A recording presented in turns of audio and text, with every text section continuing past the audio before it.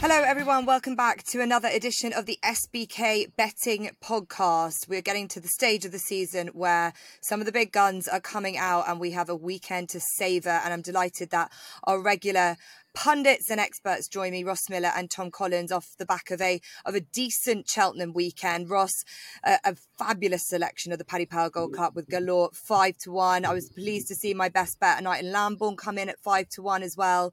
Ross's place play, Fontana Elisi at 6-1, and then quite an extraordinary Exalted Angel 8-1 from 20-1. Tom's place play came in at third. So a really good range of selections last weekend, which leads us nicely into this weekend coming. So we're a team in good form, and that's what we want to see, because there is some competitive racing on top of all of the equine stars that we're looking forward to see this weekend coming. But we'll get cracking into it. The best betting race from our perspective has to be the Stayers Handicap Hurdle at Haydock on Saturday at 2:25. We've seen some real good uns in the past come out of this, the likes of Paisley Park, and we could have a fringe graded horse here with a good weight on his back, but is the Cesarewitch winner, Run for Oscar, who's currently 4-1, joint favourite with Might Eye. Does have a hefty mark of 147 to contend with, so he's going to have to be good.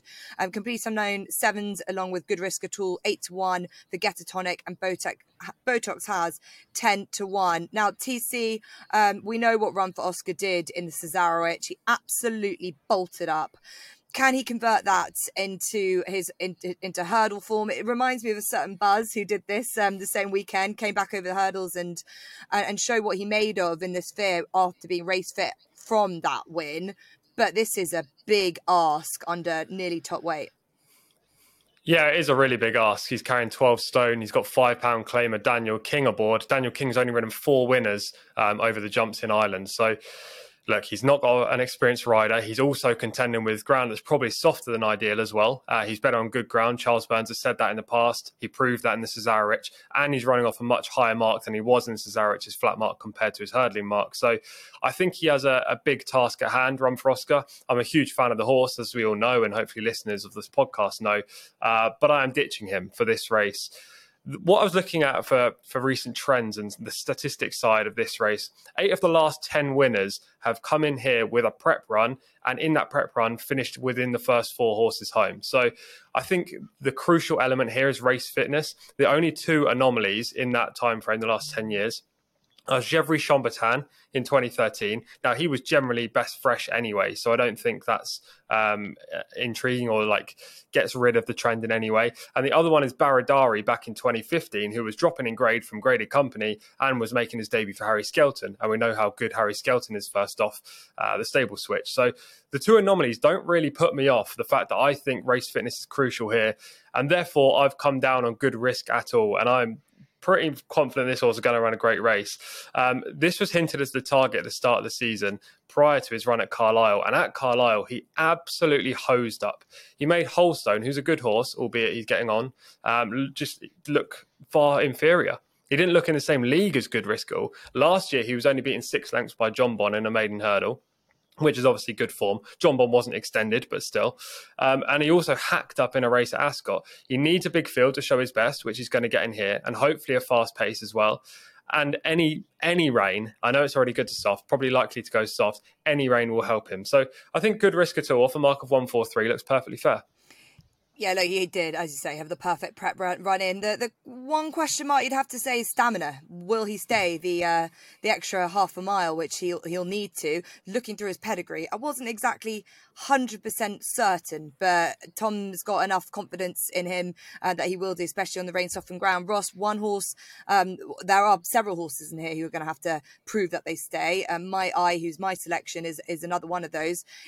Have you seen in any of these that you're confident behind their ability to stay, and they've got, as Tom said, a bit of racecourse experience from this season already? Well, I was like to hear that stat from TC, actually. I mean, as you know, I've been a really big fan of Good Risk at all, and I'm with you. It's just the stamina that makes me wonder. He's pretty free at times and still is to some degree. I just don't think he's going to want this 3-mile slog. It's raining in Haydock at the moment. I think it's going to be soft at least. Might Eye, I can see why he's favourite, and he's clearly very well handicapped, and he'll like soft ground. but he does just seem to be one of those talking horses. Like the number of times it's going to be, this is the time we're going to see my tie. It just keeps happening. And I just wonder whether he's really going to roll his sleeves up and get down and get dirty to win this, which I think whoever wins it is going to be a slog. So the one I've come down on is Botox Has for Gary Moore. He ran a really nice prep race at Cheltenham last time, bumped into probably a very well handicapped shoot first from Charles Burns. Hit the last at Cheltenham, sort of seemed to lose his balance and faded the first half of the hill, and then really kicked on again and closed down all the way to the line. Looked like he was going to finish third, maybe even fourth, and eventually finished second.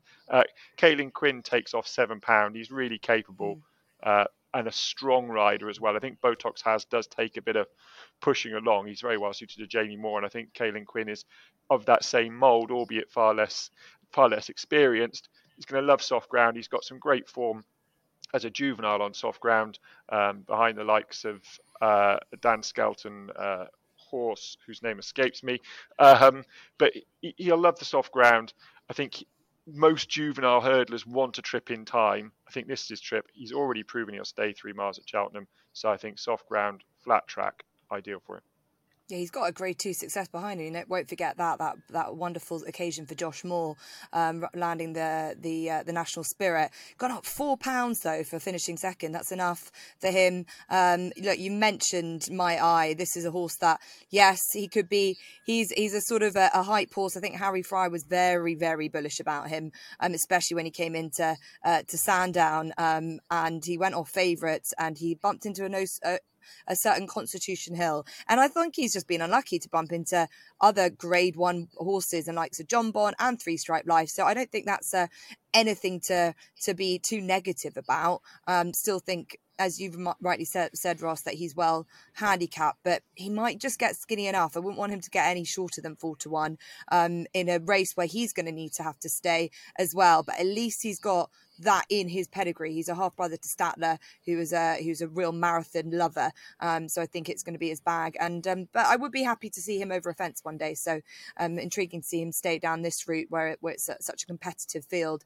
The novice chases. Okay, so differing of opinion. Good Risk or Tool for TC. Botox Has for Ross, and I'm sticking with My Eye for the best sort of betting prospect of the weekend. As I mentioned at the top, there are some serious equine stars coming out this weekend, but it is a bit of a disappointment that we've got a slightly depleted looking fields. I think we always were expecting it to be as such, but we're going to quickly just go through these main races, the Ascot Hurdle and the return of Constitution Hill. They've had enough rain to be confident enough to run him. I don't think it was ever going to be out of the question considering how much we were getting from the beginning of the week. And Ross, do we think it's a bit of a foregone conclusion? He doesn't really need to be at his very best to beat this field, does he? Well, I mean, first and foremost, I'm delighted to see him running over his proper trip. As you know, all last year I was saying this was his trip. So I think we'll see the proper Constitution Hill. Now he's over the correct trip. No, I think he's going to need to be 70% to beat these comfortably. I do honestly think that actually he'll be as effective at this trip, if not a little bit better. I don't think he'll come off the bridle. It's not a race to bet him, but then neither was John Bond's novice chase yesterday, and it was plenty enjoyable to watch that. So make a cup of tea and watch Constitution Hill start on his road, hopefully to champion hurdle glory. Yeah, TC, it's interesting listening to Nicky Henderson because he does always come across slightly nervous with his big guns. But when you listen to him speak about Constitution Hill, the tone he gives off is that he's just remarkable. He's a freak. And he feels a lot more relaxed listening to him. It's intriguing how this horse has sort of changed his mindset towards racing, because that's the way he is. His constitution is just such that you just want to just enjoy him. Yeah, exactly. He was fantastic last year, wasn't he? And as you say, Nicky Henderson does come across as a little bit timid and shy to run these horses. But we've seen in the past a couple of decisions of perhaps ruined horses that have been at the top level. Altior in one of the races actually that we're going to cover shortly, in the 1965 chase. Shishkin as well last year against Energumene. Maybe that put him off going into Cheltenham and the prep wasn't ideal. So there are reasons why he's nervous about running these horses. He was actually saying Constitution Hill is 60% likely to not run in this race. I don't see a reason why that should be the case. He should run in here. It's a really poor betting heat. If you like 5-runner races, we've got 3 of them with odds on favourites in each. The only other horse in this race I actually trust at all is For Pleasure, and he isn't in the same league as Constitution Hill. So just a watching brief, the favourite should win. Okay, right. So I think we're all confident behind Constitution Hill for the Ascot hurdle at 240. Preceding that, as you mentioned, TC, is the 1965 Chase. Now, you're the man with the stats, and I just... thinking about this race, I always seem to feel like there can be a few upsets in here. We see some of the obvious horses going off very short, which you'd imagine L'Homme Pressé will be, considering the level of form he comes into from his novice days. But I just think Venetia Williams' horses have not been hitting their mark, possibly just need their runs, but she's gone a long time without a winner. Yeah, she has. Actually, someone in the SBK offices is a big fan of following Venetia Williams' horses. And yesterday he came up to me and said, Venetia's just not on the board yet. What's going on? And I was like, just wait for the rain. Wait for the rain. The rain is now coming. I'm sure Venetia will soon find form. Yes, L'Homme Pressé's favourite, deserves to be favourite on the basis of last year's form. Again, 5 runners in here, not the strongest of heats, likely to go out in front or be very close to the speed and should have no excuses. One fresh both times for Venetia Williams, so there's no real reason why you should be taking L'Homme Pressé on. It's just not the best race. And also, as you say, Venetia's not had the winners. So at a very short price, do you want to be back in L'Homme Pressé, or do you just want to watch, or do you want to oppose him? I'm going for the opposing route. Now, the obvious one is Hitman, but I just question his attitude. He's placed far too many times for me, and he should have won the Old Rowan, in my opinion. Loomed up alongside, looked like he was going to go by and just didn't, albeit Riders on the Storm did battle well. So the horse that I came down on was another horse in the Old Rowan, which is Do Your Job. Progressive last year, clearly had a problem with his wind in the Old Rowan Chase, was favourite for that race, sent off a 5-2. Didn't show his best, but he's had a wind up since. If that helps, maybe he's rejuvenated and runs well at double figure price. Yeah, I back that, TC. I think considering, I think he made a bit of a mistake and his race was kind of gone. And obviously, first run back, he's entitled just need it and not be given a tough time with a long season ahead of him. So I thought Do Your Job was the one of all to have a bit of a turn up here. And I would be... L'Homme Pressé is such a big rangy horse. He's another one it's probably he might just need his first race back. So yeah, if anything, Do Your Job is the one that I thought could play a bit of a shock here. Ross, do you think there could be a bit of an upset?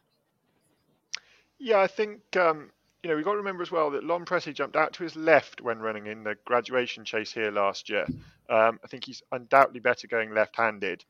And I echo what TC says. Venetia hasn't hit straps yet. And she actually had a couple at Hereford in the week who travelled very well into the race and then finished quite weakly as well. So I just wonder whether they're not quite at 100%. I think we should point out that Hitman, this is his second preference. He's more likely to run in the graduation chase at Haydock, which would obviously make the job easier for L'Homme Pressé. But if I was going to oppose, and I probably will just watch, but I do like David Maxwell, and I thought Paul Nicholls in the Racing Post, his stable tour, was quite interesting, where he said he's had St. Calvados a couple of years and he's just figuring out how to train him. Now, I mean, I'm always wary of these stable tours. I think they like to throw some sound bites out, just to give the writer an easy headline. But if he has figured out how to train him, he's a very good horse, and particularly going right-handed, and probably the sort of horse that would suit David Maxwell. You haven't got to think too much, just keep coming, and could take the race by the scruff of the neck. This trip, he'll see it out well. So St. Calvados is perhaps the interesting one, but it's probably another sit and watch job for me. Yeah, fair enough. We just love seeing David Maxwell here. One of his finest days in the saddle at Ascot last year, didn't he? He's just he's a wonderful enthusiast for the game. So let's see how he gets on with St. Calvados now in his colours. Okay, the final race that we're going to touch on briefly is the Betfair Chase, which will see the return of last year's winner and the Gold Cup hero, A Plus Tard. Again, 5 runners. They were even considering reopening it because they were so wanting for more participants. Even the 5th, even if you come last, you pick up just over $5,000, so that you're not going to be doing too badly. I can't see anything touching a hair to Plus Tard. Potentially Frodon, Ross, but it's a big ask. And the 10-year-old against A Plus Tard, who I can't believe is just 8. He's got plenty of life left in him, doesn't he? He could be winning a couple more Gold Cups, and this looks like the perfect starting point for him again. Yeah, I think so. I mean, I think the ground's going to be too soft for Frodon. So I don't think he can beat it. If it was good ground, it's going to suit A Plus Tard more. I think on soft ground, it's not going to suit Frodon anywhere near well enough.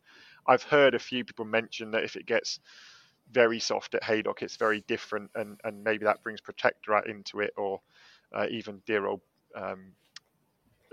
the grey name's escaped me. Bristol de Mai. Bristol de Mai. But I mean, Bristol de Mai was nowhere near at it last year. I mean, the race he should have won was at Lingfield on bottomless ground, small field. That should have been ideal for him. He could only finish third. I think he's well up against it. Protectorat, I just don't like. I don't trust him. He hangs. He's chancy jumper. He can be very keen. And the fact of the matter is, A Plus Tard won on bottomless ground in Auteuil as a youngster, and you won't get softer ground than heavy ground at Auteuil. He finished second in a Fortria chase on heavy ground over 2 miles, which we now know is not his trip. I just don't think there's a reason to oppose him. I certainly won't be backing him at the prices, but as I've mentioned before, I'd want that sort of price about a horse cantering to the start without losing a jockey, because that's just the way I am. But it's another one I'm afraid to sit and watch. And if you're on at fancy anti-post prices before the Gold Cup, you want to see a nice round of jumping and him do it as well as he did last year.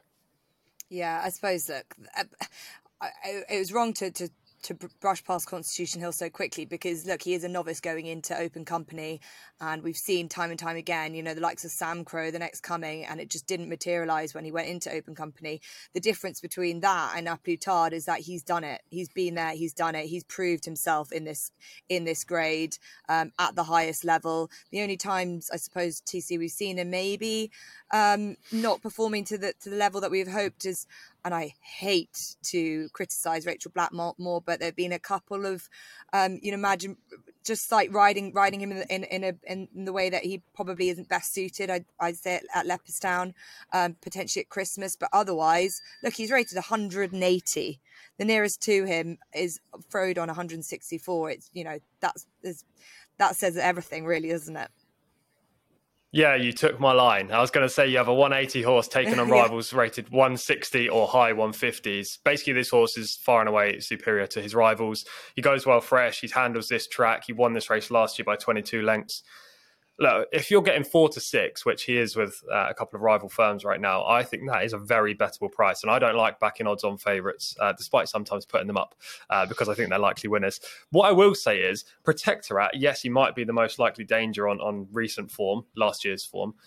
He's 6 to 4 with one firm. That is horrific. I've never seen a worse 6 to 4 priced horse in my life, I don't think. He's got upwards of a stone to find on A Plus Tard. That is a terrible price. So, yeah, A Plus Tard for me, I would be a taker of 4 to 6, actually. I think he'll repeat last year's win easily. Okay, yeah, look, a lot of confidence in about, I think the 1965 chase is the only one where we're happy to take on a favourite, which is likely to be L'Homme Pressé. Okay, well, we rattled through the main races to give the opinions of the experts on what is going to be happening this weekend. Obviously, we've got the opportunity now for the bet of the week, and we'll start with Ross and get your thoughts. And if you can, we'll roll straight into your place players too. So the nap is in the 130 at Ascot, Jess, and it's Coquelicot. Has the same prep into this race as when winning at Chepstow last year, which was namely a spin on the flat at Nottingham. Absolutely bolted up at Chepstow last year. First time blinkers on that occasion on soft ground. I'm working on the basis the rain is going to hit Ascot and it's going to get soft enough for her. She is £5 higher than when winning that, but £5 wouldn't have stopped her that day. I think first time out is the time to catch her. Goes very well for Rex Dingle. I think she'll win the 130. And then the place play is in the 3:15 at Ascot, and it's the old favourite Amula Gold, who ran inexplicably poorly last time. The stewards looked into it, the vet looked into it, they could find no reason. Has first time blinkers fitted, and if they do the trick, it's now running off a mark of 140, which is £6 when winning a similar contest at this track last year. And then one I will just mention that we glossed over in the stayers up at Haydock is Imperial Laura. It's £12 below his chase mark, £20 below his highest chase mark. Was operated for kissing spine over the summer. I was keen on him, but he had a stone bruise this week, so maybe he's missed a bit of work, and that would go against TC's stat of needing a first time out run. Okay, yeah, we love it. Okay, great. Great from you there, Ross. That's best of luck, and that the success keeps rolling into this weekend after a fine Cheltenham last weekend. Tom, what have you found for your best bet? Yeah, just a nap, no place play this week. The nap is find the time in the 1:15 at Haydock. There are 8 runners in here, but I only like one of them. Now, there might be some support for Dan Skelton's French import L'Heure de Sud. There's a course winner, Albert's back in there, he's a strong traveller, and the consistent Cheddleton is also in the field. But they're all going to have to go some to beat Find the Time. He's a 6-year-old, but he's already developed into a very useful hurdler. Last year, he won a couple of novice events at Sedgefield and Catterick very easily, and then won a handicap at Wetherby as well in facile fashion.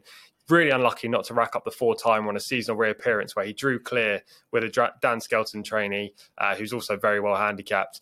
They were 9 lengths ahead of Ashington, who finished 3rd. Ashington last week ran at Cheltenham's November meeting, finished 5th in a good handicap hurdle. Probably a deeper race than this, which kind of boosts the form. Find the Time, 2nd time up this year. Has a £5 penalty from his recent runner-up effort, but I think that's perfectly fair given how far clear they were of the 3rd. And yeah, I just think he wins this. Find the Time in the 1:15 at Haydock. Yeah, I support that. That was going to be one of my selections as well. I think he was really eye-catching, and the Brian Hughes-Nicky Richards combination is just one to follow wherever it is, and it's great to see them on a big Saturday, not just during the midweek too. I'm just going to add Musical Slave in there.